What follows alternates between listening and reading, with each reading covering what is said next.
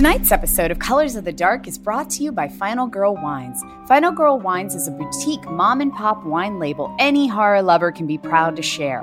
Whether it's a quiet movie night on your couch or a Halloween gift for a friend, there's a Final Girl wine for every palate and every occasion. Their wines have scored 90 points and above in Wine Enthusiast magazine at prices that won't break the bank. Final Girl Wines have extended their Halloween promotion for our listeners. Join the 4-bottle wine club by Thanksgiving and get 4 bottles for just $88. Member benefits include 10% off of all future purchases, and you can cancel at any time. Again, that is Final Girl Wines. Fright Rags has been bringing you the best in horror apparel and accessories since 2003, offering a wide range of products for your favorite creature features, slasher flicks, and cult classics. Black Friday is coming, and Fright Rags is preparing for the biggest sale of the year. Site-wide savings with t-shirts as low as $10, plus all new items like tote bags, face masks, and more. Also get cozy with a brand new Silent Night, Deadly Night knit ugly sweater. The sale begins at 12:01 a.m. Eastern Friday, November the 27th. All officially licensed and available exclusively at fright-rags.com. Colors of the Dark listeners get 10% off their first order using Colors of Dark 10.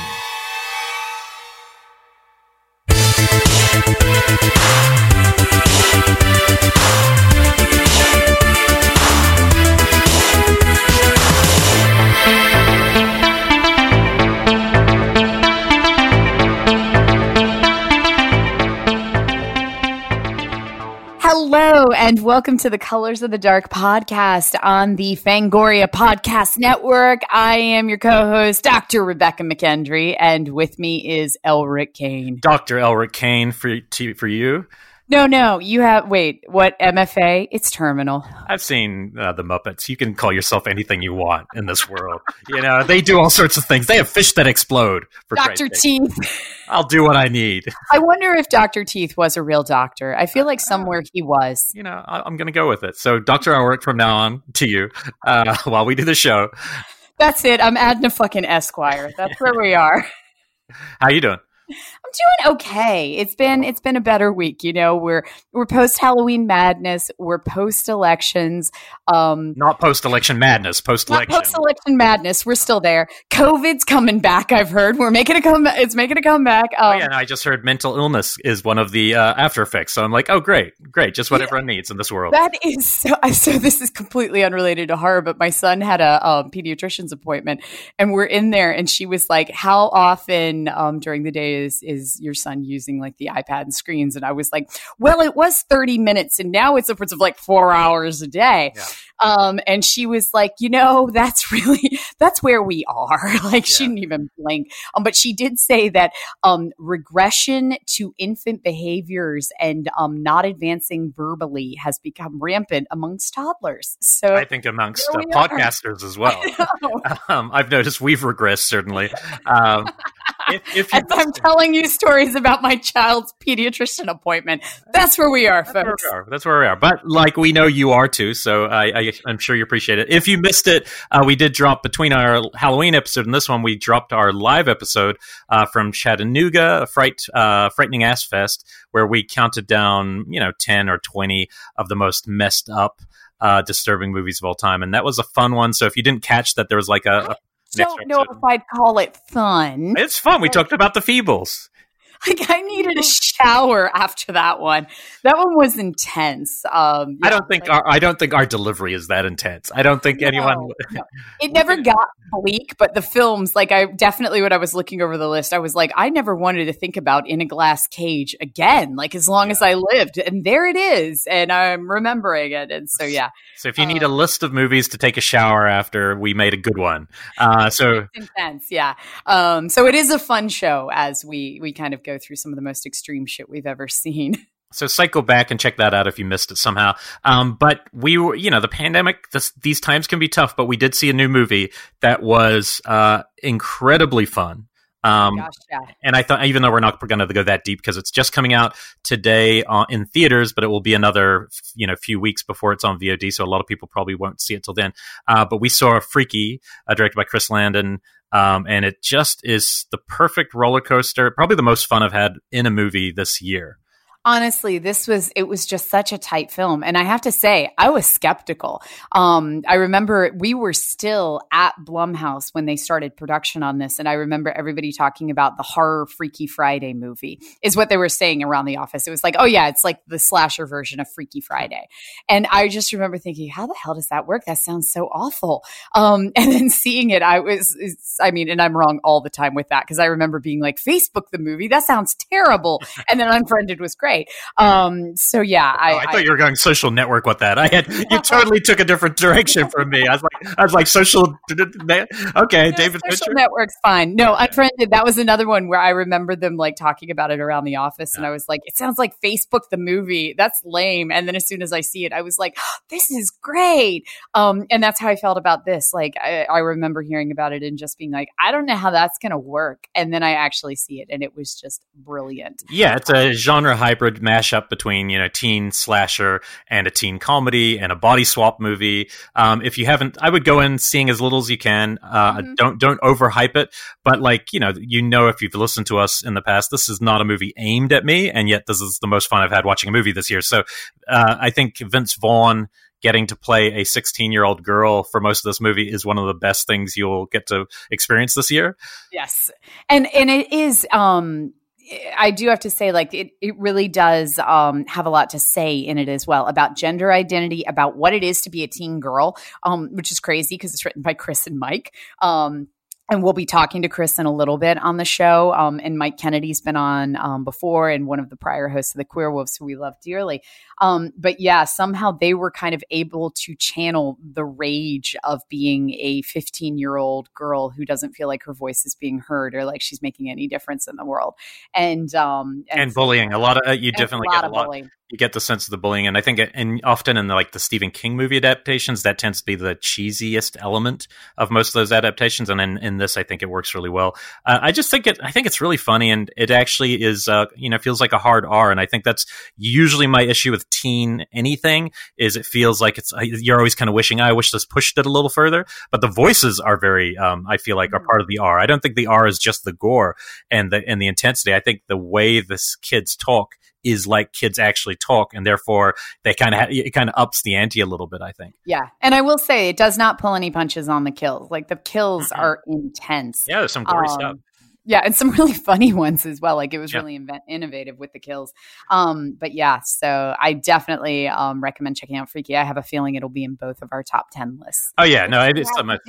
Yeah, in December. Yeah, in December. Well, I think both of us we focus, regardless of the show, I think we both are interested in new horror films constantly. So I think we're always trying to see almost everything before we do that. So we're probably going to be in good position. So Freaky's fantastic. You will see a bit of a slasher trend in the latter part of the show and our conversation with Chris Landon, the director. But before that, we're going to break down some of the things we have been watching. We have a couple more new ones. Did you want to do the good or the less good to start out with? You know what? Let's start with the super good. Because I watched this one last night and I was so excited to talk about it. And this is His House, which is currently on Netflix. This is directed by Remy Weeks. And the setup of this one is about a couple who is the refugees from South Sudan. And you find out in the very opening of the movie that they left South Sudan with a daughter, and she did not make the trip across, that something happened to their boat as they were trying to cross the Mediterranean, and she drowned. And then it fast forwards like 3 months to the couple. They are now in the UK as refugees, and they're in a refugee camp, and they finally get placed in a home. And they are there under temporary asylum. But there are all these rules that go along with it. They are given this home. They may not leave this home. They may not find a different home. They have to stay here. They have to report to all of these different appointments with all of these different government officials. There are inspections that will happen where people visit the home to see what's going on and if they're adjusting. And it's all about kind of adjusting to society and making sure that they are kind of trying to better themselves and find a new life here. And they get to their home, which is a total disgusting piece of shit, but it is theirs. And it's a whole townhouse that they get, or like a row house. And then within the first night there, they realize that something is seriously wrong with this house. And it just keeps escalating and escalating. But at the same time, they are desperate to not be sent back to Sudan because they will be killed. And so they are forced to stay there and they cannot leave, and they have to keep checking in with these appointments, and people are coming by constantly. And so it's this constant feeling of desperation, of having to try to stay here, of being in this absolutely horrible situation. And this movie is fucking terrifying. There are some scenes, I literally yelped out loud at a couple of scenes of this, which I was not expecting.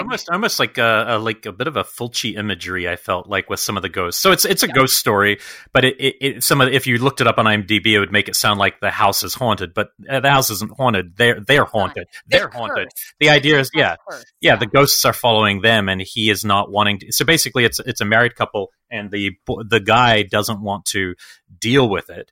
He wants to basically not face his kind of demons and his issues, but his wife really doesn't believe they belong there. She can't get used to being there, and that's where it's almost like the stuff that kind of springs up between you and from the walls themselves, because of kind of the gap between the two of them. And within that, you get some really scary. We're definitely pitching what sounds like a social drama, and that it exists in this, but when it goes creepy, it's actually really scary, and some of the best. It's so scary. Work. Yeah. So yeah. It really does. I kind of, while I was watching it, it felt like it had notes of The Grudge, the idea that the house isn't haunted, the people are, that it is this thing that they take with them, that it's constantly there. And that was, but at the same time, it does have this amazing family dynamic of her not wanting to be there, realizing this is her only option, but all she is thinking about is getting back home, how she doesn't want to use a fork. She doesn't want to talk with the neighbors. Everybody in the neighborhood is assholes.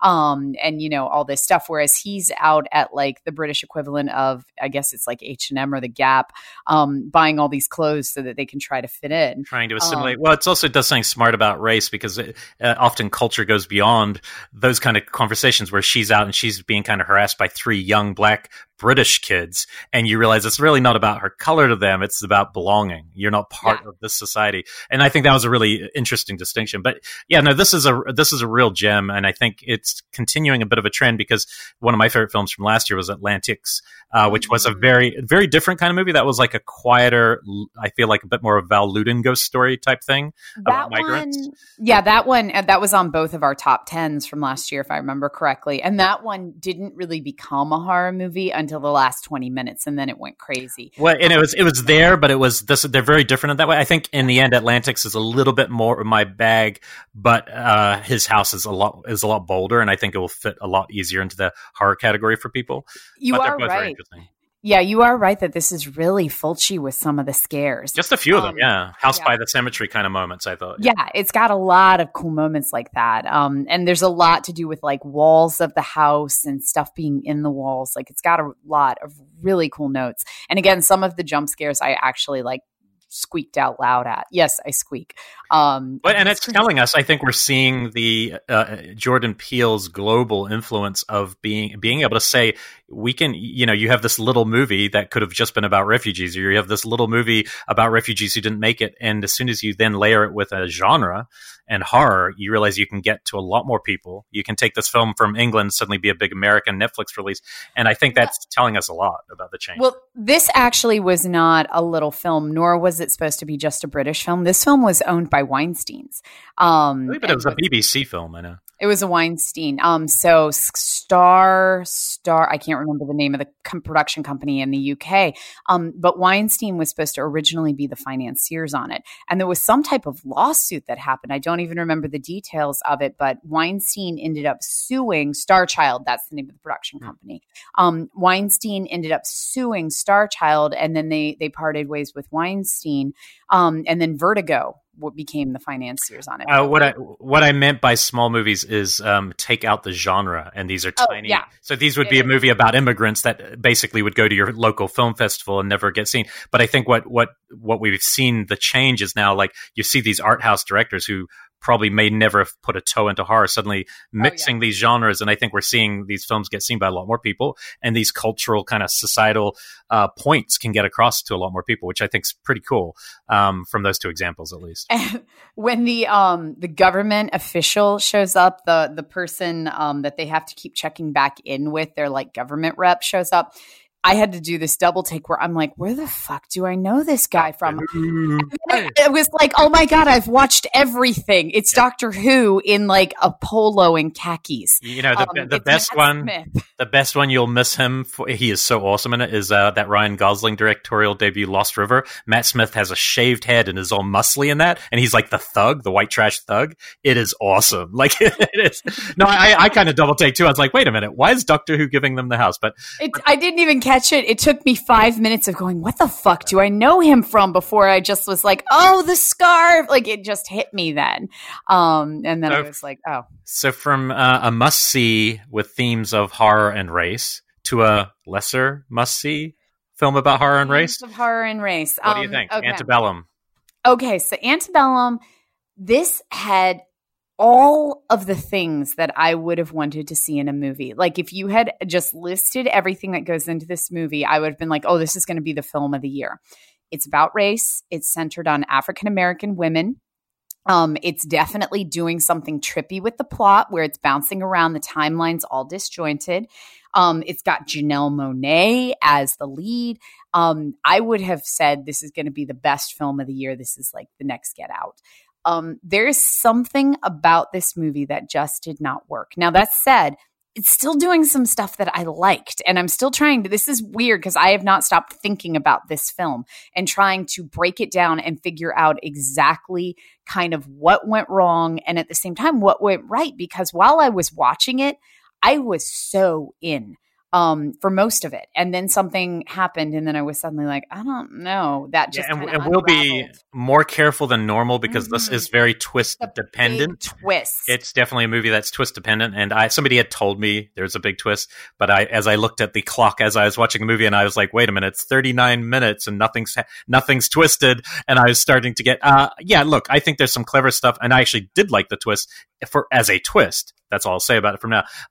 But as a movie, I felt, look, it's so hard to offend me. I watched a film not long ago for the other show when we're doing blaxploitation called Black Gestapo, and I wasn't offended because, I knew what it was. I knew it was an exploitation film made in the 70s, and I knew who made it, and I kind of knew the story. Watching this, it felt, it's one of the first films in a very long time where I felt a little bit offended by which is just so weird for me to even say. It was exploitive. It right, definitely... but exploitive with a glossy, big budget, watching a lot of suffering and torture in the opening. Not saying that that's wrong, and I certainly wouldn't judge it because I think that's what it was trying for. Yeah, I don't think it's hard. It was trying for realism. It was trying for historical realism of what African American women actually would have gone through, what the beatings were like, what the torture was like, what the punishments were like. But in that, because it was this big glossy horror movie with this big score behind it, it felt odd. It feels like a prestige Oscar bait pick movie that is then mixed with Saw at the start, and you're like, this is making me feel kind of bad.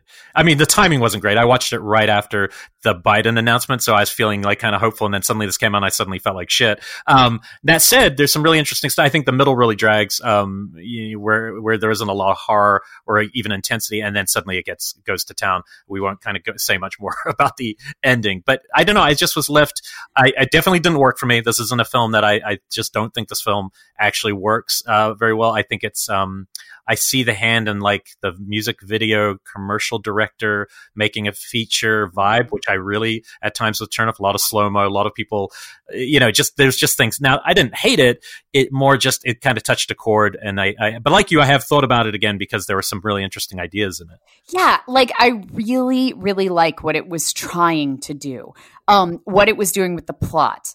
I am so like, yes, I love that. but it just didn't work. And it was meant to be a big release. Like, remember back when we saw the trailer in the theater? Oh my God, we saw the trailer for this, I think, before Underwater back in January. Oh, it looked like it was going to be a big deal. And so now for it to have just kind of eked out into during the pandemic, you're kind of like, well, maybe that was the right thing for it in the end. And it has been a really kind of bifurcating film where, as I was looking at the reviews online, it was either like, I loved this or I didn't get it. There was something that just didn't work. And so it has really kind of split people down, the central line with like, I don't know why it didn't work for me, or I loved everything it was doing. And so, yeah, I definitely have to say I'm in the middle. I am very much in the middle. Like, there were things that did not work at all, but then there were other parts that I was like, that was cool. Yeah, and I will say the one thing I liked about it was I also didn't think necessarily Janelle Monáe. I do like her music. I didn't think she's necessarily right for the lead. I did really like seeing Precious, the actress who played Precious, Gibonnet. I've forgotten her last name. Yes. Oh man, Gabrielle Thibodeau. I really liked her, and she brought like a total contemporary kind of voice where she bursts into the movie. She's really good, and also I always think Jenna Malone is always she's a little underused in this, but she's always a great actress in everything she's in. But I don't know. Yeah, there's things about it. Now, if it sounds like we're giving you way less of plot than normal because we pretty much just said nothing, I think it's because if we do, it's kind of hard to talk about. There's two different kind of timelines being presented. And I went in thinking it was a ghost story from the trailer, like it was about somebody who's going to be haunted about the ghosts of the civil past. Yes, so did I. That is definitely not what it is. But so we'll just leave it at that. So up to you. It's still a little expensive right now, but probably in a couple of weeks it will be down to normal renting price. And somebody had asked me on Instagram, should I still see this? And my thing is, yeah, you should still see this because it is still doing something. Yeah.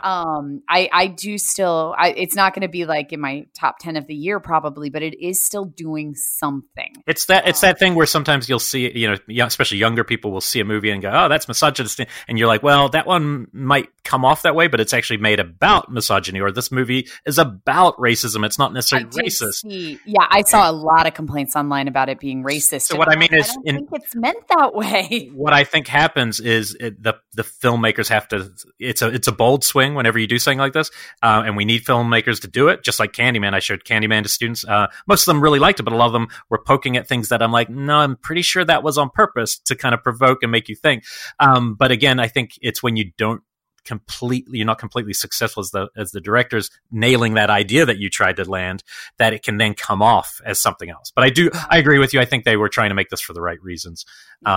It's pretty ugly. That would be the only warning I'd have. It's pretty ugly, and not visually, but emotionally, it's pretty ugly. You were damn right when you said it's like 12 Years a Slave mixed with Saw. Yeah, it's which that kind of is a weird thing to even think about, but that's how the first 20 minutes of the film feels. Yeah. So you make up your mind and you write to us and tell us. But but I'm with you. I do think it's worth watching this year as you watch all the horror films. So because it's certainly not bad because it's not well made. That's not the reason I'm kind of have critical of it. So it's a different feeling. Yeah. What other new ones? Any other new? So this wasn't new. This came out a couple of months ago, but it was one that I missed. And this is Becky. Right, yeah. I've been meaning to see it. I'd missed this because it's not really a horror film. It's more of kind of a thriller that gets like super fucking gory, which I'll talk about in a sec. And this is directed by Jonathan Milott and Carrie Murnian, and I apologize if I mispronounced those names. Two guys, and the setup of this is so simplistic, where Joel McHale and his daughter is Lulu Wilson, and their mother has died of cancer. And Lulu is like angsty, hardened teenager whose mom has died. She just hates everything. Her and her dad, Joel, are fighting constantly. And he decides to take her on this camping trip at this old cabin that they used to go to all the time with their mom. And she gets there, and dad has invited his new girlfriend along, is like waiting there with her son when they get there. And immediately Lulu is like, fuck this shit. I'm going to be down at the lake. And so we open into this kind of tense situation anyway between the daughter and the new girlfriend, and dad trying to be the peacekeeper with everybody. And then the new girlfriend has like a 7-year-old son that is just like, I'm just kind of here. He wants to play with the daughter, but she doesn't want anything to do with him. And so in this environment, these really kind of thuggish guys who have just escaped from prison show up at the door, and they con their way in, and they are led by Kevin James, is amazing in this. And what you find out is that they are actually neo-Nazis, and that they believe that there is this thing in the house that they need. There is a key somewhere in this house that they knew their mom, and that there is this key that they need. And that they have to have it, and they are not going to let anybody go, and they will kill everybody in that house to get it. But they think that the people there know where the key is. And so they kind of systematically start killing everybody to try to find this key. And everybody starts fighting back. And then it literally becomes like a siege movie. And this isn't a spoiler there, because it's the biggest thing that everybody talks about. There's a scene where Kevin James's eyeball gets ripped out, and it's like dangling, and he has to cut it off with a pair of scissors because it's like dangling out of his cheek. And that isn't even the craziest scene. But it is that level of, it's an exploitation film. Like, this is straight up a 1970s kind of like Walking Tall exploitation film. And it's all, but in this, it's all about Lulu Wilson. It is all about her. She plays Becky, fighting her way out. And taking down this pack of ex-cons who are looking for this thing that her mom used to have. So it's intense. Like, that's it has not gotten a lot of play as a horror film, because it is not, there's no ghosts, there's no slasher. I mean, home invasion films are always. Yeah, it's a straight up home invasion, but this thing, it goes for the gore. It goes for the visceral. So yeah, this one, it was, I don't know. Well, I like it or not. Yes. Okay. Yes, you will. It was, I'm struggling to call it fun. It was entertaining the whole time. Okay. Yeah. So, I mean, the Kevin James's great part is hard for me to imagine right now, but I'm going to go with it, especially after seeing him in that new Adam Sandler, Hubie Halloween, where he was by far the worst in it. He was like, I was just like, what is he even doing in this movie with a weird wig and beard? He should be doing more roles like this. Like, Kevin James as badass ex-con was great. And this movie is all about playing against type, because Joel McHale plays this dad who is not telling jokes the whole time. He's just this dad trying to get his teen daughter to talk to him. Like, the whole thing is kind of against type. But it really does work in that capacity. I saw a show I did not intend on watching, a newish show, Apple TV, if you happen to stumble into Apple TV like I did, which is if you buy any Apple product, I guess, or an iPad or anything, they give you a year free or something. So I suddenly had this new thing, and I dug around and found a show called Servant that M. Night Shyamalan is the executive producer of and directed the first episode. And then I found myself watching all 10 episodes within like 2 nights, because I was totally transfixed by it. It is, I think you would like it. It's very slow burn. You have Lauren Ambrose, your other part of your extended redheaded family from 6 Feet Under. Her, Toby Kebbell, then the other redhead sibling you have from across the ocean from Harry Potter, Rupert Grint, the boy. I love that. So, like, I'm just going to assume all New Zealanders know each other, because, you know, all redheads are related. I mean, I know a couple. Rupert Grint, he's in there. So basically, it's this couple. It's kind of dour at the start. It's a couple who live in Philadelphia. The guy is a kind of high profile chef assistant type guy. The woman is a television journalist. They are spending a lot of time with their baby, but you don't really see their baby. And then after, like 15 minutes, you realize, wait, there's a great part where and I have to kind of spoil this part, where the dad just is like coddling it, and then he just drops it, and you realize it's a doll, and you're like, oh. And so basically you start to learn that they've lost their child recently, the baby, and that the wife particularly hasn't really come to grips with it. So for emotional reasons, they are pretending that this baby is real.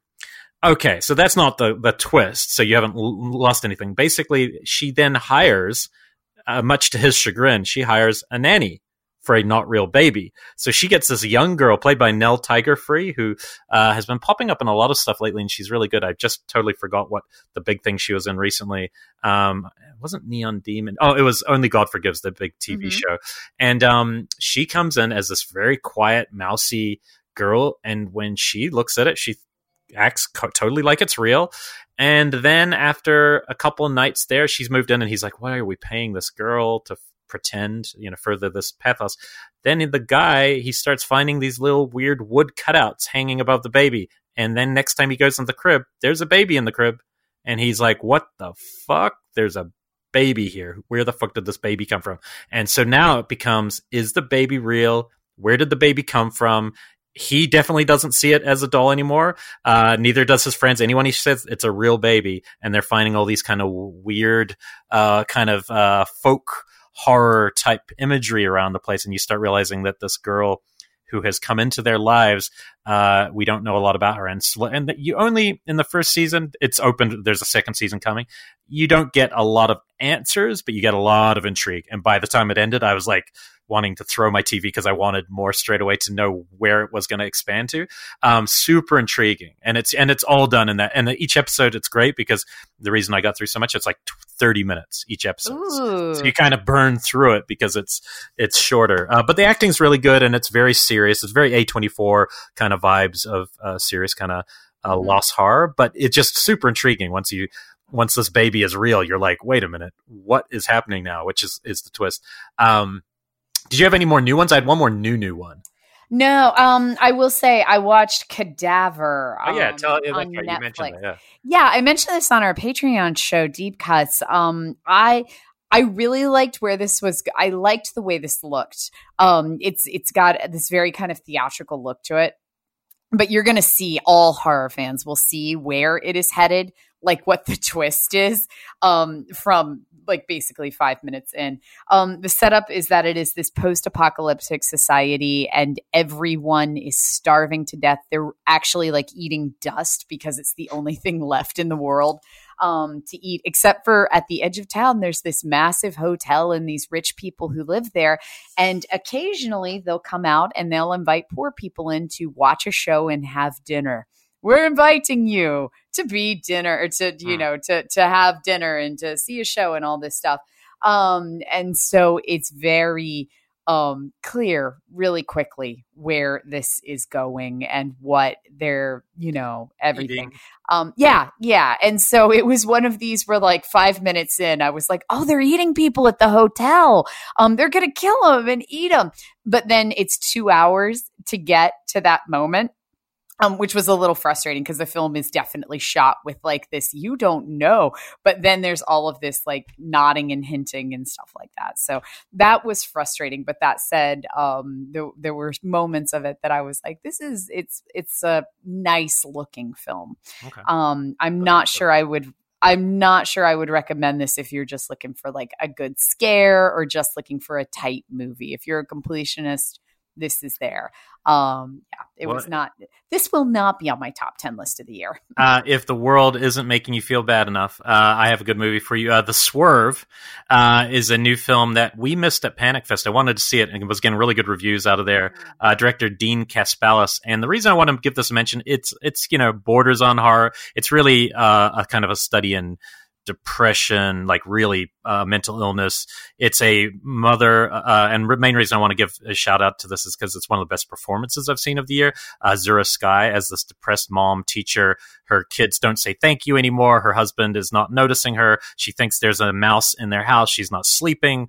And slowly she has a massive like spiral. It's maybe the ultimate downward spiral movie. It goes to a very dark place at the end, so I would put it with a warning for those who aren't in that headspace right now, because a lot of us are stuck with families, and it could go to kind of dark. But I definitely wanted to mention also Ashley Bell plays her sister from Last Exorcism, and it was fun to see her. And they're like totally different. They have a competitive. It's very real. I think if anyone wants to see something about like real family dynamics at play when something goes wrong, I think it's a pretty interesting film, but it goes to a very dark place. So I definitely want to give it a shout out at least. I feel like we're living in family dynamics gone wrong. I know, right? That is, and yes, politically and home life and everything.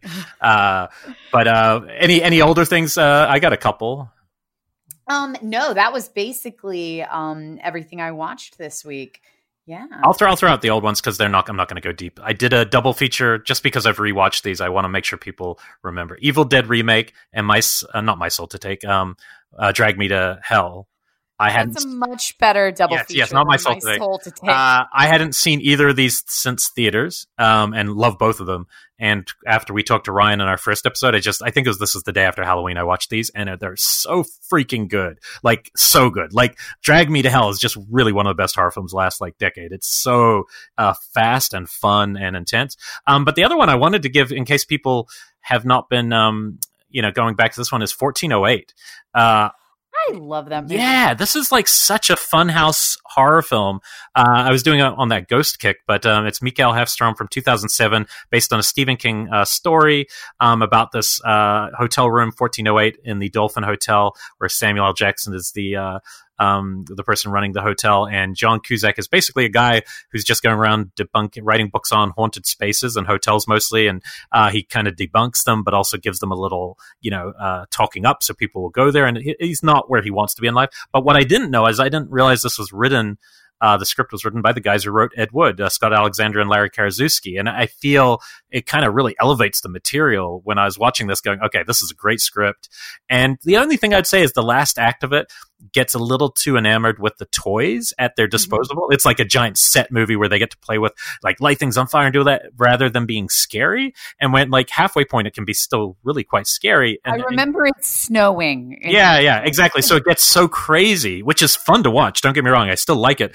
But it was one of those movies where if it wanted to just scare you, the first 30 minutes of him in the room is really quite scary, and the build-up is scary. So it's kind of a choice they made. But I just wanted to put that one back on people's radars. And then I had one last one as we segue to slashers that I watched just a couple nights ago. I thought I'd seen this. It's a film that I thought was Boarding House all these years, but it's called The Silent Scream.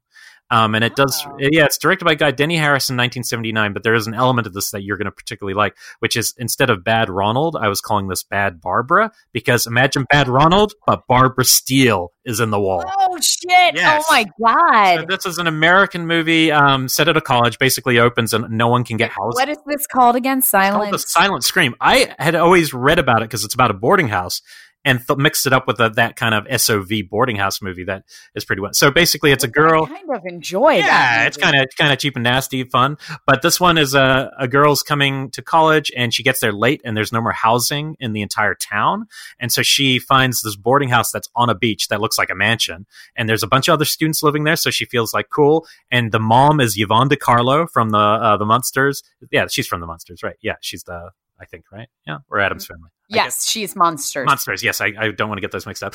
So she's obviously older at this point, and she's renting a room. She has a really weird son who's totally oddball, and no Barbara Steele to be found, even though I knew she was in the film. I was like, this is weird. And as the movie goes along, basically there's some slashing. Some of the people living there suddenly get killed, and then the camera goes behind the wall, and you realize that years ago, the Barbara Steele, when she was young, had obviously had some sort of trauma that had led her to killing or harming someone, and they all said she disappeared and left town. So they pull a Bad Ronald and let her live in the wall. So the mom and brother are kind of covering for her, but now she is starting to do very bad things because she can't control, because she's kind of gone, as they say, dog nuts.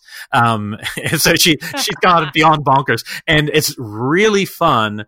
The movie's okay. I'd say the movie's only so-so, but every time she's on screen, it's great because she's a mute character, so she never actually speaks, and she's really intense.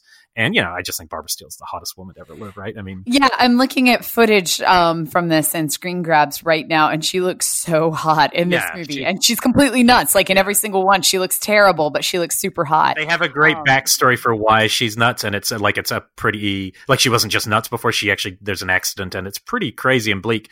There's some bad cop storyline that runs through it with Cameron Mitchell that just totally shouldn't be in this movie, that kind of cheapens it, but it's interesting, and I think because it's a weird kind of homage to Psycho mixed with Bad Ronald, but from 1979, so right before the slasher boom that we're about to kind of hit. I think it's worth watching, and the cool thing is, so it is a deep cut for sure, but it's on Amazon Prime right now, so that's how I watched it, and I thought it was, definitely thought it was worth watching.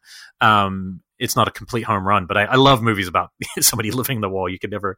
My gosh, yeah. It's good fun. We've had Ronald the movie. Exactly. So that's the silent scream. If you're looking, that will kick off our conversations on slashers and weird hybrids, as we are going to have a conversation with the director of Freaky, Mr. Chris Landon.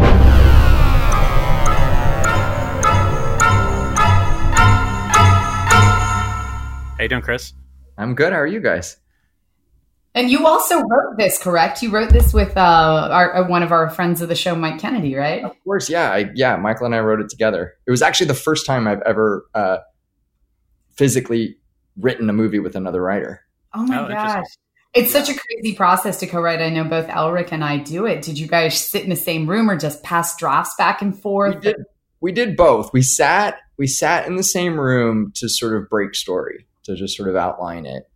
And then we would assign, scenes to each other, and then we would pass them back to each other and rewrite each other. And then that was sort of the kind of constant process until we finished. And then we got together again and kind of did a whole draft in the same room together. Nice. Which was the inspiration here? Was it because one thing I like about your filmography so far is it's heavily youth films, a lot of teen films, and they all have agency, and that's really exciting, and diverse voices. And it's something that, we didn't always see in the 80s, but what came first in this kind of genre hybrid? Was it the teen film or the idea for the slasher? What kind of, for this particularly, what was the inspiration? Was it Freaky Friday, or was it something in the slasher? Well, you'd have to ask Michael in a funny way. Well, I mean, Michael's obviously he brought the concept to me, and he was going to go. It was a pitch he was working on, and he was going to go out to a bunch of places and pitch it. And so I was just sort of a practice run for him. Mm-hmm. And he told me he had called it Killer Body, and then he said, "Oh, it's basically Freaky Friday the 13th," and I was like, "Stop! That's the title." And then like the concept like hit me like a sledgehammer. And it was funny because my knee jerk was like, oh God, that's such a good idea. And then there was another sort of part of me that was like, oh God, but did I just do this with Happy Death Day? Like, am I going to be sort of like, repeat Randy here? And then I couldn't stop myself from pitching him stuff. And I just kept pitching and pitching and pitching. And he finally looked at me and was like, do you just want to do this with me? And I was like, I kind of do. And I think what was exciting about it for me and for Michael on the surface was that we would get to indulge in our favorite things, which were teen movies and slasher movies. I mean, I don't think it was sort of a chicken or the egg scenario. I think it was like both at the exact same time. But what was really interesting about the process, and as we really started to dig into it, were all the other kind of much more personal and emotional things that started to crop up for both of us. And, Michael and I have been friends for a little while. But we learned so much about each other's high school experiences writing this movie together. And we really bonded over, we were both aggressively bullied in high school. I know that Michael has talked a lot about it, his personal experience. And I certainly, talked about, with him, about how like I had these three guys in high school when I was a freshman in high school who would wait outside my classes for me and follow me in the hallway and shout faggot. And so there was so much of Millie that was us. And also just sort of, I lost my dad when I was 16. So there was a lot of that in the movie. Michael, lost his father about, I think 2 years ago. So there's just a lot of personal shit that we ended up being able to put into this movie. And that was, I think, what helped the writing experience so much. I don't think I could have written with someone else if we didn't have so much unbelievable common ground to do this. And it's weird, watching it from a female perspective, I took it as what a female would do with unbridled rage. Seeing the slasher embodied in the female body, I was immediately like, yeah, take down that guy. Yeah, those three like rapey dudes, take them the fuck down. Like for me, that's what it became, was this like story of where females would go if we had complete and total unbridled rage. And it was kind of beautiful in that. Yeah, there's a lot of revenge fantasy, and it plays on a lot of weird levels of sort of, there's wish fulfillment, and there's, I do think that ultimately, in such a bizarre way, even though Millie's body is inhabited by a man and a killer, it still turns into a female empowerment revenge story. Yeah. And that was part of the fun of writing the movie, was that, we knew that if Millie was a character who was really put upon and bullied and abused at school, then all of those same people would become sort of the perfect fodder for the killer. They would automatically present themselves almost like a buffet, to this guy. They make it easy for him to pick who to kill. Mm-hmm. So that was also a lot of fun. I used to draw cartoons in high school with my best friend as a coping mechanism. And I would draw illustrations of really bizarre ways that these bullies of mine could die. And it's interesting to find myself many, many years later making a movie about it, and I think that also informed the kills in the movie, because they're so kind of over the top and outlandish. Yeah, I was just going to say, which was amazing. Like the first kill, I was like, okay, we're in. But then when the tennis racket happened, I was like, okay, now I see how this is going to be. Like that, the wine bottle, I was like, okay, this is brutal, cool. But yeah, the tennis racket is where it got fun. Like suddenly, it gave us permission to laugh with it. Mm-hmm. And it's tonal balance too. Like what you're talking about before, like there's a key scene in the kind of the middle of the film. I won't spoil anything, but in a dressing room that I found to be very emotional and very cathartic and very fulfilling. And yet 2 beats later, you can get into a kill. You can get into the comedy of the piece. And I think one of the things that I tend not to be drawn sometimes with horror comedy is it will just be basically a comedy with elements that are horror almost just as a joke. But I feel like in all your movies, whenever there's a horror scene, it plays out like a horror scene with actual tension. And I think that's a big part of what you do. It is. I try to sort of, I try to stay true to my horror roots. I approach everything that I write and direct as a fan first, and so, I want the scares to be real and I want the stakes to be real. I think that's something that lacks in a lot of horror comedies, is that there aren't real stakes because everything is about a joke. And for me, the only way that you can have high stakes in a horror comedy is if you have an investment of character. Mm-hmm. And so that's why I like to go out of my way to give these characters, a personal struggle and a backstory and some agency and all of those things, because I feel like that becomes the glue that binds those two genres. So that they don't feel like I don't want people to feel like they're constantly bouncing around a different movie. If you're always following Millie, for example, and what she's going through, then I think it kind of pulls all these different elements back together. Well, people are always talking about, especially I think after Scream, it's like, where can the slasher film go? There's no more room. It's one of those tropes. It became obviously in the 80s much more of a Scooby-Doo kind of thing, but there's always been a clean lane, which is they've almost never had good characters ever. I mean, Scream is great characters, but pre that, in the 80s, we all loved these movies, but most of them didn't do much. And so by taking all the tropes and all the character types, which you do, and then giving each of them agency, each of them a story, especially in this film, I think some of the side characters are really well fleshed out. Tell us a little bit about the casting side of, obviously, and what the two leads did to get into the two very different roles. Like I'm obviously I think Vince Vaughn, to me, this is like, give the Oscar nomination to Vince Vaughn because he's having so much fun. So much fun, yeah. And even seeing Alan Ruck is such a jerk. I saw that teen nod for sure. I saw the Ferris nod in there.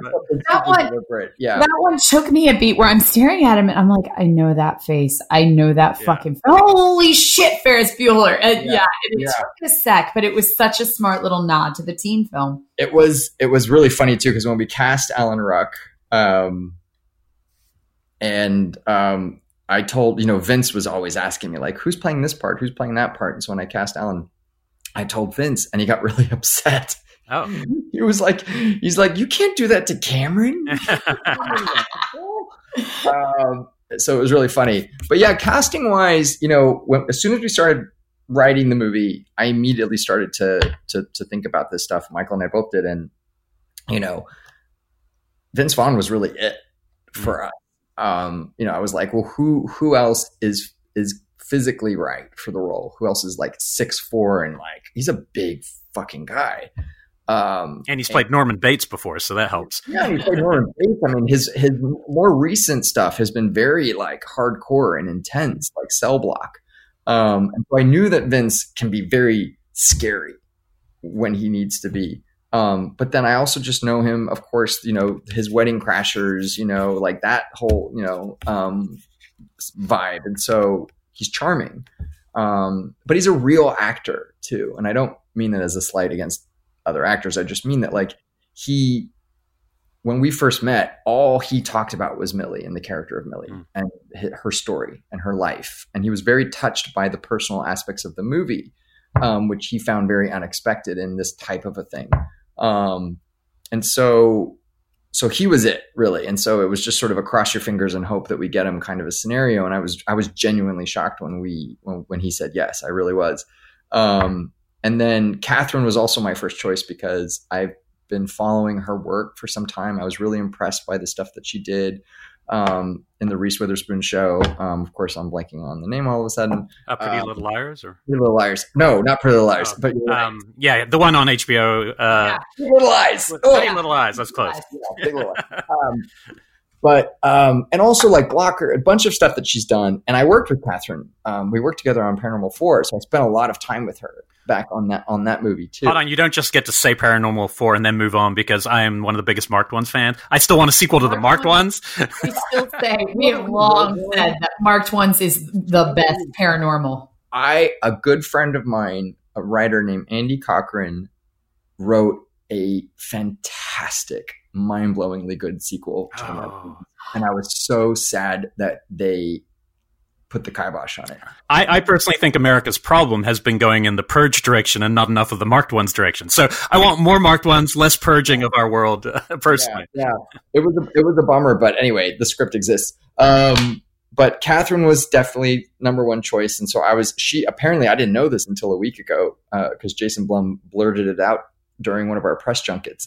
But apparently she passed the movie first. And it turned out that her agent, who was being a bit of a snob, thought the movie was beneath her, wanted her to do more sort of like highbrow fare.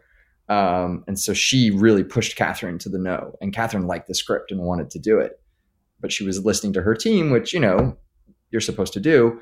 But Jason met with Catherine and then talked her back into it. And so she said yes. And I'm grateful that she did, because she's also, it's a really challenging role and she's very good in it. In terms of process, and getting these two actors to sort of hand off their roles to each other. Yeah, because that's what was impressive about it is it's literally she creates the character and then Vince has to keep it going for the bulk of the film. Yeah, it was a big challenge. And I think that's why they both were excited to do the film. I started with Catherine and I made these video diaries with her in character. So that Vince could watch those. And so it was just sort of like a little tutorial, like here's Millie. So he was able to kind of really study mannerisms and also get inside her head a bit. And then we ended up spending some good time together, just rehearsal time. And our rehearsal time was less about actually rehearsing scenes, but more about working together on sort of just discussing backstories and then working out the physicality of it all. Because what I didn't want, especially for Millie, I didn't want Vince to be doing some sort of impersonation of a girl. Like I wanted him to really sort of become her, even though there are those kind of little comedic flourishes that I think work really well for the film. Mostly when he runs. Yeah. The run is, I love his run. By the way, if you watch the movie and you watch the scene where Catherine is running from the butcher, especially on the football field, it's the same run. Oh, that's great. So it actually lines up, but it's just funnier when Vince does it. But yeah, they were really committed to becoming each other and really digging into it and doing it with real sort of with fearlessness and abandon. And there was a lot of trust. There was a lot of trust between the two of them. There was a lot of trust between the three of us. Is it harder to build the killer? I mean, because I can see how Vince can be emulating a real girl, right? But how do you guys are creating like a weird backstory for a thing that you don't get to know too much because he's like Jason Voorhees. Yeah, and the killer's really shrouded aside from a brief glimpse of his like dwelling that we get. Dwelling, and there's little like tiny things super duper tucked in there that you have to pay, so you wouldn't miss it. You blink and miss it, but like there's the briefest bit of backstory is given from a TV report outside of like a little electronics shop, and you can actually hear the news report talking about like his really like there's a brief thing about his relationship with his mother and some other stuff. I mean, I think what I really focused on physically with Catherine, and she had never seen it, which was sort of made my head explode. She had never seen T2. And I was kind of like, I kind of want you to be like that. Yeah. Just, I thought it was really good in terms of like how laser focused the butcher is in terms of like victims and how he enters a room and begins to sort of assess like, what are the objects in the room I can use to kill you with? And what's fun about the role, and again, it's sneaky because Catherine doesn't have a ton of dialogue when she's the butcher, but you start to see the butcher's personality peek through, especially in this scene. I don't want to spoil things, but there's a scene where, the butcher is tied up, tied to a chair, and you start to kind of see that he's kind of a sarcastic, sneaky kind of fucker. So it was fun to kind of be able to still give him a little bit of a personality. But yeah, it was a lot of work, and we had to do the work very quickly because, these movies, we have no time to actually make them. And this movie had a very compressed timeline. I had even less prep time than I normally do. I think I had about a week or two less on this movie than I have in the past. And you shot this one, I remember when Ryan left for set. It was Georgia or South Carolina? This was in Atlanta. Atlanta. Yeah. Freezing cold Atlanta, which nobody told me. I'd never shot a movie there. And I was like, oh, it's not going to get that cold. And then I thought it was like, humid South. Oh my God. I was like, we were dying. Everybody was dying. But yeah, it was a very quick shoot. And then I also was expecting my second child. My son was supposed to be born. And so it was like this crazy compressed, like, holy shit, am I going to finish this movie before he's born? Which gratefully we wrapped, and he was born 2 days later. Oh my gosh. August. My son's name is August. So that was very polite and kind of him to wait. But yeah, it was a lot. So, teen slashers, I mean, are there any that have kind of influenced you that, you're big fans of that we should definitely, say, if you're going to make a night of it, these are some good ones to watch as well. Of course. I think, look, like Michael, I think Scream and Scream 2 had made big impressions for me.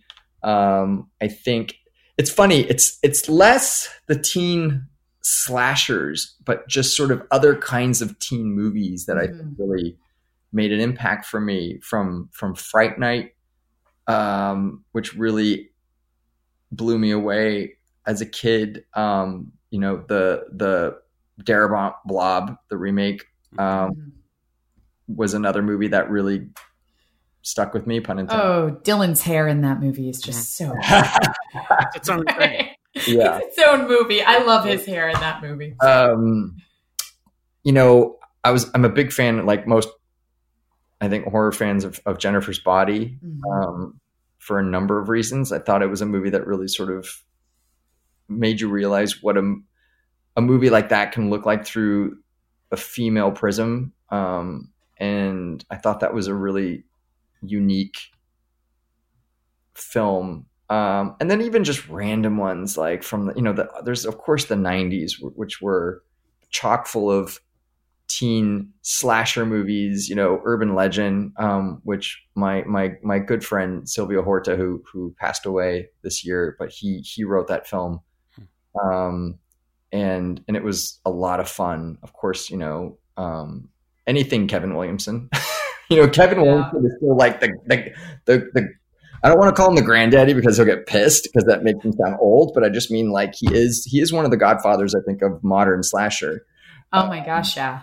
And so his stuff had a huge impact, but even the smaller stuff like Cherry Falls, which was a really cool. That's a bonkers movie, and it's one that aged really well. Like when I first saw it, I was a little like, because I was right in it. I was in Scream, I was in Urban, you know what I mean? And watching it again a few years ago, I was like, this is a really interesting, and a lot of family dynamics going on. Yeah. That one. The disadvantage of getting lumped together at a time when a lot of stuff was happening like that, but I think it was a really smart and clever slasher. Yeah, Cherry Falls was a big one for me because it was shot in Virginia, where I lived at the time, like maybe an hour from my house, and nothing's ever shot in Virginia, which is why it was a really big deal. I remember it being like, oh my God, this is, and I remember really connecting with, like, it was the reverse of the you have to lose your virginity thing. And it really added this kind of different element to it. And so it was this self-aware. So subtle and simple, and a reversal of something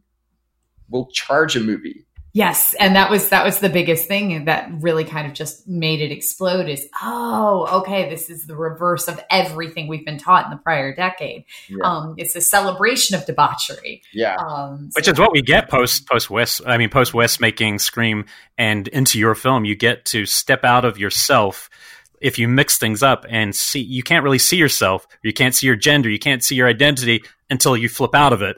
And then suddenly you get this clarity. So that it comes back to like all your films having the strong coming of age quality to them, which I think is what makes them, kind of pop up and it kind of lasts. But what about when you were young? Like, what were those first slasher, obviously things like Halloween? What were the ones that like scarred you? Halloween definitely, it's so funny. Halloween and Halloween 2, just because I was kind of experiencing both of those films around the same time. They really scared the shit out of me. The control, the suspense, the tension, in the first film. That's something that I think John Carpenter is sort of an unmatched master of. And it really got me.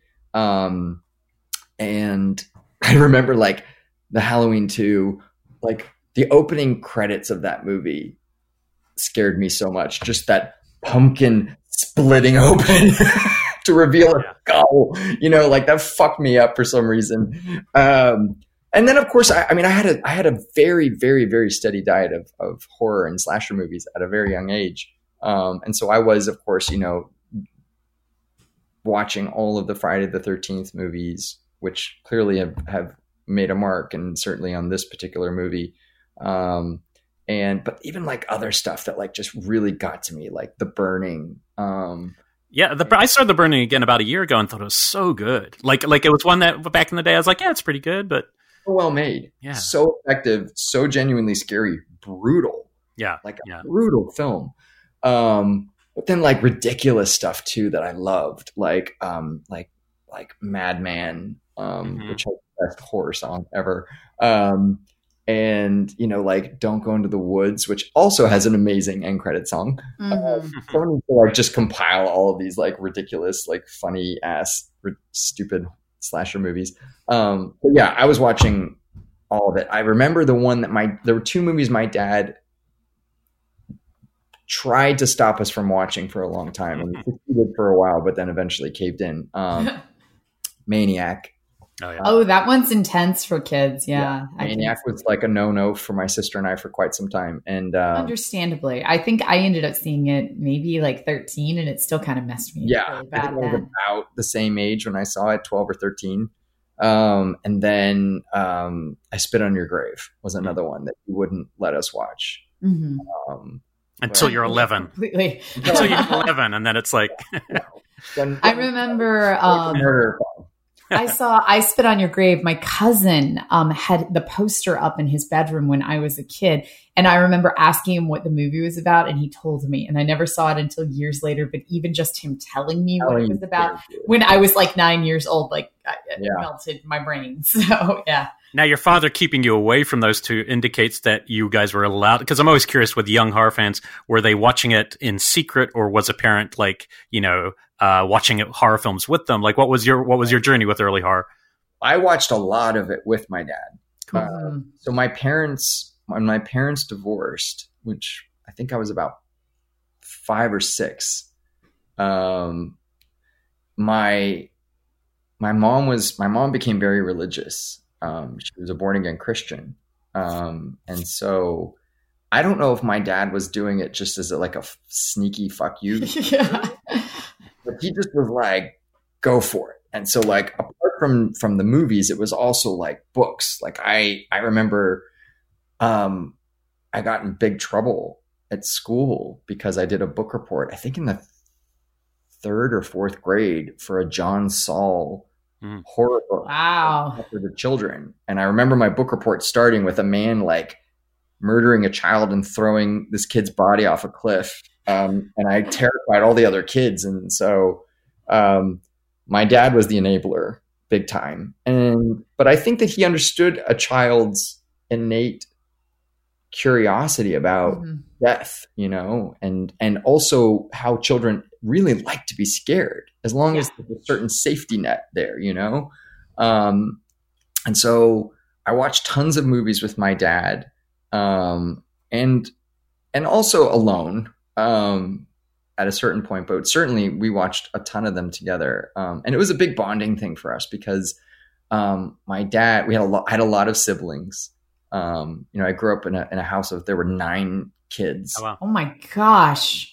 And we didn't all sort of live together at the same time. And, some were half siblings, but there was just a lot of, I don't want to say competition, but there were a lot of people around. And so to have something with him that was uniquely ours, I think that made a huge impression on me. I think it's the reason why I think I make horror films. That's because I had this thing that actually reminds me of something really special and something that was my own. And so we would, even on rare occasions, like actually go to a movie theater and see horror films together too, which was super cool.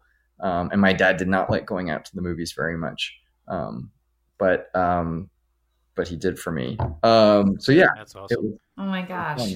Well, I mean, these movies give us catharsis, right? And I think for people, where you're releasing this movie in the not the tail end, in the midst of a very serious pandemic, which must be also unusual. We were talking beforehand, I found this film to be incredibly cathartic on a lot of emotional levels and pure entertainment levels. And I haven't seen much entertainment in this period of the pandemic that has given me this many different feelings, which maybe Palm Springs is the other one that comes to mind, something that just allows a lot of different notes. Me happy. It was a roller coaster ride. There were points where I was terrified, points where I was sad, but at the end I was happy. And thank you for that. That I have not had much of in the past 7 months. So I guess in wrapping up, though, I guess I'd ask, like, for you, what are you hoping? Obviously, this is being released now at a weird time where some states have theaters, some don't. There's drive-ins making a surge. I think this would be a great drive-in movie, actually. VOD. What is the plan for the release? Obviously, this will be dropping the same day as the release. So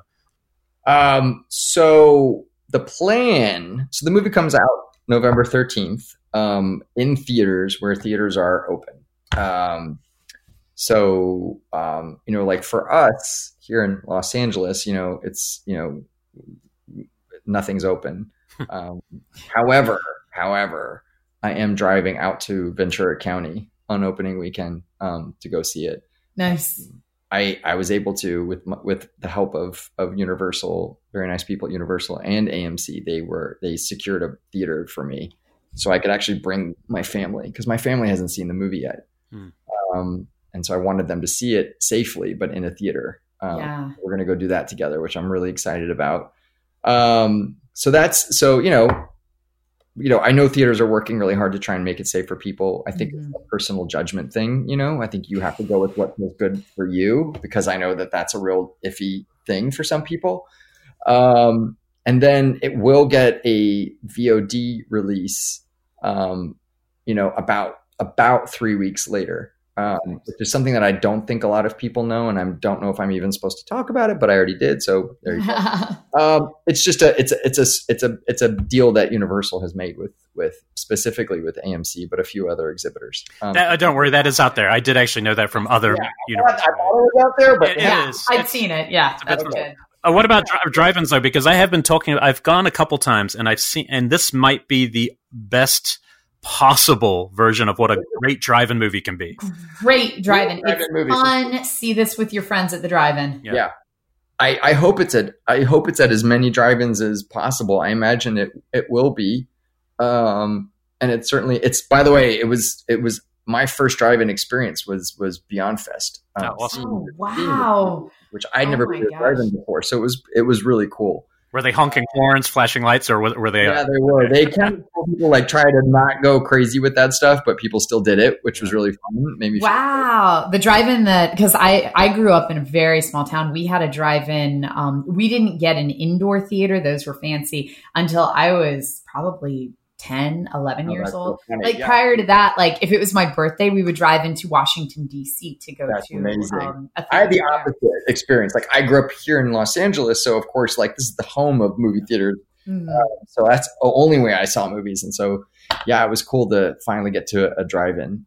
So it's a great way to, definitely go to a drive-in.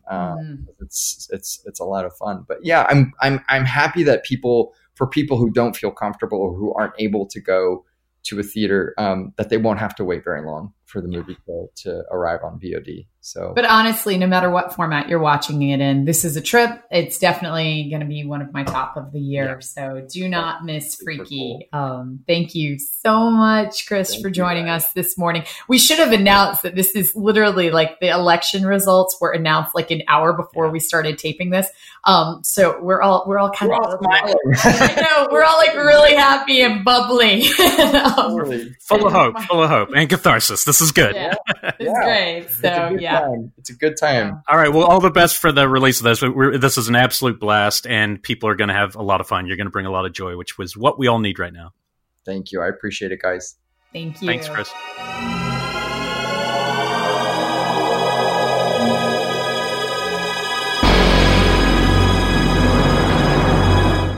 Chris was awesome. Yeah, no, I'm really glad we got to talk to him because some of those things I didn't realize the inspiration for where the kind of idea came from because it seems so obvious and yet it's done so well. So more than anything, I'm glad that Chris just mentioned Cherry Falls because both of us were talking about, we both like Cherry Falls. It's completely bonkers and would have made a great deep cut. Yeah, it was going to be our deep cut pick for the week, but since Chris mentioned it, we figured we would go elsewhere. But yeah, Cherry Falls, if you have not seen it, we both recommend it. It is 1990s neo slasher, one that does not get nearly enough attention. And it's really crazy. Like it changed, the tonal shifts in it, and it's just really intense, and there's like weird incest vibes. Yeah, definitely highly recommend it. So we wanted to focus a bit on hybrids and movies that kind of crash into each other. So there's no more fun recommendation we could possibly make than the slasher mixed with a possession movie from Canada, Canucksploitation, Killer Party. So I watched this one last night, and I have so many plot questions. Don't even try. I'm not. I'm just letting them go. Like, technically, they have not even performed the ritual yet, but there are killings taking place. So who's doing it if Alan isn't back? The reason you don't have to ask that is this is a movie that 7 minutes into the movie, it decides to give you an entire music video and a killing in a movie theater that's never explained. Yeah, never. That is not connected. I was like, we haven't even done, the ritual yet. No. How are people dying at this point? But that's okay. We're letting it go. Letting it go. And it's I wrote Beyond the Frat Door. That's my title for this because it is so beyond. It's more beyond the door than Exorcist. It's like when she's possessed. It's crazy. So this is 1986's Killer Party. This is directed by William Fruet, who is a Canadian director, who what I know him most as is he did a bunch of Goosebumps episodes later on in his career. But in 1986, he did Killer Party. The setup of Killer Party is that there's this war, this kind of prank war going on between this sorority and this fraternity where they hang out, but they're also pranking each other back and forth. and it is pledge time. So the sorority decides to break into this abandoned house on campus to have their ritual there.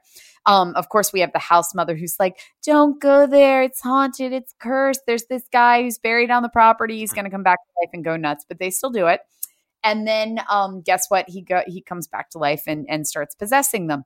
But what we get during the interim is a slasher, which is relatively unexplained, where from the very start of the movie, there are people dying by this unseen hand.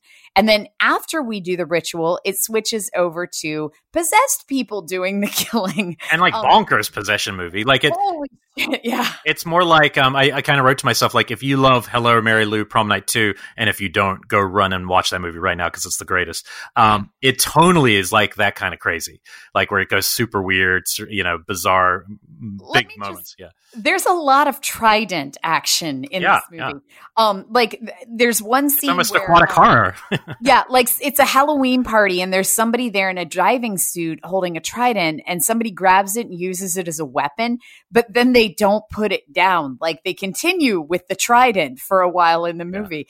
And that is kind of just the level of this. There's a lot of kind of April Fool's Day feel to it because it is about these pranks going back and forth. But then at the end, it just becomes like a full kind of Night of the Demons style possession movie. And then it goes completely fucking bonkers. I'd forgotten that it was an April Fool's movie. So this is another one you could watch on April 1st. Like it would work pretty nicely with April Fool's Day. Yeah, I couldn't figure out if it was Halloween or April Fool's. No, I think it's April Fool's party. It's April Fool's, but they're having a costume party. Yeah. Everybody's in costume, so it feels like Halloween. But it's April Fool. Again, don't try to ask questions about this movie. There's a Halloween party where they're celebrating April 1st, and then there's all this slasher stuff happening, but then somebody gets possessed and it just becomes a possession movie. And you know what? Don't ask questions. If you're sitting at home with a raised eyebrow going, I don't know, guys, I don't think I'm in, then I will hit you with one more fact. That Paul Bartel plays a character in this called Professor Zito. Now you're in. Done. If you don't want to watch Paul Bartel in a Canadian film playing Professor Zito, I don't know what's wrong with you. I can't help you. You're on the wrong show. Go watch a different horror show if that's what you want. We're here for deep cuts right here. No, Killer Party is an absolute trip. And this is one that I did not appreciate until much older. This is one that I saw in high school when I was like working my way through everything that they had on the. Because they had a great cover. Great cover. Incredible cover. And at the time I watched everything, and this is a slasher that I probably at the time watched and went, it feels low rent, and then never remembered it again. And it wasn't until probably 8 years ago when somebody had recommended it to me again. I think it was Ryan Turek actually had talked about it when there was a new Blu-ray that came out. And then I was like, I need to revisit this. And then I was like, this is wonderful. Yeah, no, the music video like kind of kicks it. I mean, we're not just saying music video. It's an entire music video at the top of this movie. The whole music video. And it's in a drive-in movie theater, which is kind of badass. But no, that is fun. And I think that is, even though I think people who are really into slashers definitely know this film. So when we say it's deep cut, it's not as crazy obscure as some of the things we might put in that section. I think there's a lot of people who still haven't seen Killer Party. So let's give it some love. And then I guess we'll segue to something a little more serious maybe. Because we think of film as an art form, right? It is. Film is an art form, and technically films can't fight. But on this show, we got movie fight. Movie fight. We need something to do that for us, so we don't have to get the energy. Yeah, I think we need Ernie to create some graphic and sound machine. Movie fight. But we had this idea because we're looking at slashers today to do a couple movies that's where the slashers deserve to have their own franchises. It's kind of 90s and early 2000s. So we picked two that only had one movie that never were renewed for a second season. Well, plus both of them have this obsession with hearts. Look at you. I didn't even see that when I was putting those two together. I assumed that's why you did this. Not even slightly. Just didn't even cross my mind. It's like, oh, God, look at that. Elric's being all smarty pants. We were just grabbing two random films. No, I think I did it because I wanted to rewatch both of them because it's been like 20 years. But we are talking about 1992's Dr. Giggles, So does Larry Drake and Dr. Giggles deserve more franchises, or Valentine, the quiet, nose-bleeding, baby face kind of, no, not baby face. He's Cupid. He's Cupid, but what's that word that you use when somebody has chubby, rosy cheeks? Cherub. He's very cherub. And I really like this mask. So because he's Cupid, who is a fucking cherub. He's cherub. Well, I'm glad I have you here to remind me of these things. My inadequacies are well reminded. My logic. I can find much more complex connections, but I fail to see what's right in front of me. Well, that's kind of like life, really. But anyway, so these are two, I will say for me, I remember Dr. Giggles when it was being advertised when we were young, on the back of Fangoria. I remember seeing, and maybe other magazines too, I was probably the most excited I ever was to see a movie. And then it just didn't do much for me when I started. I didn't. What? When I was a kid, I just didn't. I was kind of like, maybe it was all the one-liners. Maybe I was tired. But that was my experience then. We'll have different. And then Valentine was one of the ones coming kind of later at the kind of tail of the new slasher cycle of where Scream and I Know What You Did, Urban Legends, and it's by Jamie Blanks. It's coming right after all those. So I think we're kind of tired by then.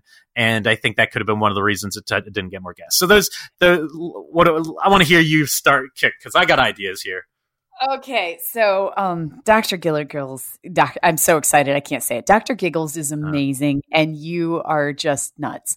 So Dr. Giggles, I saw this in the theater. I snuck into this movie. That's how excited I was. I remember 92, so you're 32.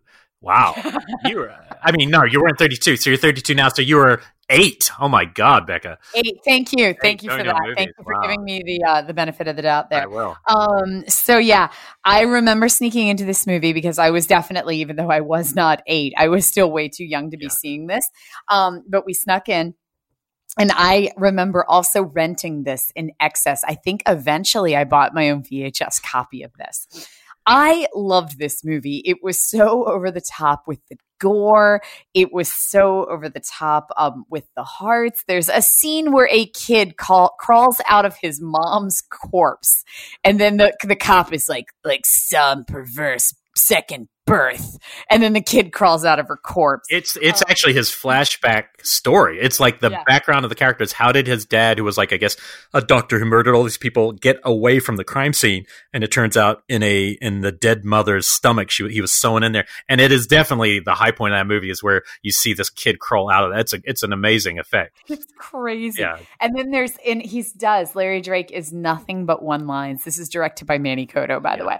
And it's nothing but one-lines where like he is holding people's hearts, and every single time he has like some type of witty line that goes along with it, and that continues all the way up until the very end. When I rewatched this 2 nights ago, at the very end he breaks the fourth wall and he turns to, it's as he's being killed supposedly, he turns to the actual camera and says, "Is there a doctor in the house?" And then he dies. It is so just like Three Stooges, Marx Brothers level of horror. I don't know if this is going to work in contemporary audiences by any stretch. So we'll lay our pluses. He has fun contraptions. The contraptions are fun. Like you could keep going to town with those because they're kind of accentuated medical devices, which of course is totally not believable really while you're watching it, but it's fun. Great performance. Larry Drake's great. Yeah. He has, I felt like there was more character there because he's got, the whole history of his mom died of a heart condition and his dad was a doctor who was trying to save it and they couldn't save her. And so he's now escaped from a mental asylum. And even though he's killing people, he's doing it in this altruism of fixing a girl's broken heart. She's dying of a broken heart. That storyline's interesting. The problem, one of the things with this movie, watching it again, is in the middle there isn't much happening, and then it kind of really rushed. It felt a little rushed. Like it felt like a movie that didn't maybe have enough budget to film some of the stuff that might have been planned in the middle, because it just kind of gets wrapped up real quick. But there's a lot of fun imagery, good one-liners. I definitely am disappointed there wasn't at least a second one where he would have been like a zombie version of that character, like a bit more dead version of the Doctor. I think would have been fun because he also gets burned. All right, so before we decide, we're going to Valentine. I know Valentine. I love the mask. I think it's fantastic. It's like, because this is obviously before you get the kind of baby faced one in Happy Death Day that I feel like borrowed a little. Or The Hills Run Red has a baby face mask. Like you see it in the strangers. Because this is Valentine, I think what actually tips it over though is the nose bleeding thing. I really like with the mask because it looks really cool the way they run together. All the slasher scenes in this is by Jamie Blanks, who does good stuff on say Urban Legend. All the slasher scenes are really well directed, and it actually work as slasher scenes. The problem is everything else. It's like, I'm sorry if you wrote the script. I think it's a terrible script, and I think the performance, it has all these great actors. It's based on a book. Is it? And when I say terrible, I don't necessarily mean that the screenwriter is terrible. What I mean is the kind of dialogue that they're delivering and the kind of characters. Basically, if the killer hadn't killed them all, we would have, because these are probably the most like reprehensible people they're all like, it feels very influenced by reality TV. It feels like reality TV was huge at that time, so everyone is wealthy, and David Boreanaz, Denise Richards, Marley Shelton's always fun. It's got Katherine Heigl, so this really was like a star maker, I'll say, where it does have Denise Richards, David Boreanaz. The line, it's not like you're some angel. Yeah. That somebody says that to him. It's not like you're some angel, and I'm just sitting there going, "Oh my god, like kill me now!" Right, that line. And so this was one of the neo slashers where they did not try to find the final girl exactly. Instead, and they weren't trying to have likable characters. Like you watch Nightmare on Elm Street, even if you're watching 4 or 5, even not the good ones. The characters are still fun. There's still something about them that is likable, that's identifiable. This was kind of later on when they were making everyone people that you want to see die. And so when they die these absolutely horrible deaths, it's more of kind of like take that, I hate you, Paris Hilton's character in House of Wax. Right, and it opens with a flashback. It opens with the story, the backstory, which is they all rejected this kid, then they lied about what he did and made him look like he was attacking a girl when he didn't, and then they stripped him. It's like, so then you don't have a lot of sympathy for anyone in the story, because then he gets sent to reform school, and then there is no there is never a question of is he the one doing it. It's just a question of which character did he become. Because they're like, it's you with plastic surgery. No, it could be you with plastic surgery. And to be honest, it almost feels like in the script that they didn't 100% decide till the very end, like almost like in testing the movie, we could decide which of, and then film a little addendum, because it doesn't really matter. That said, so there's a lot about this movie that I don't like in terms of character, plot, and kind of, just dumbness.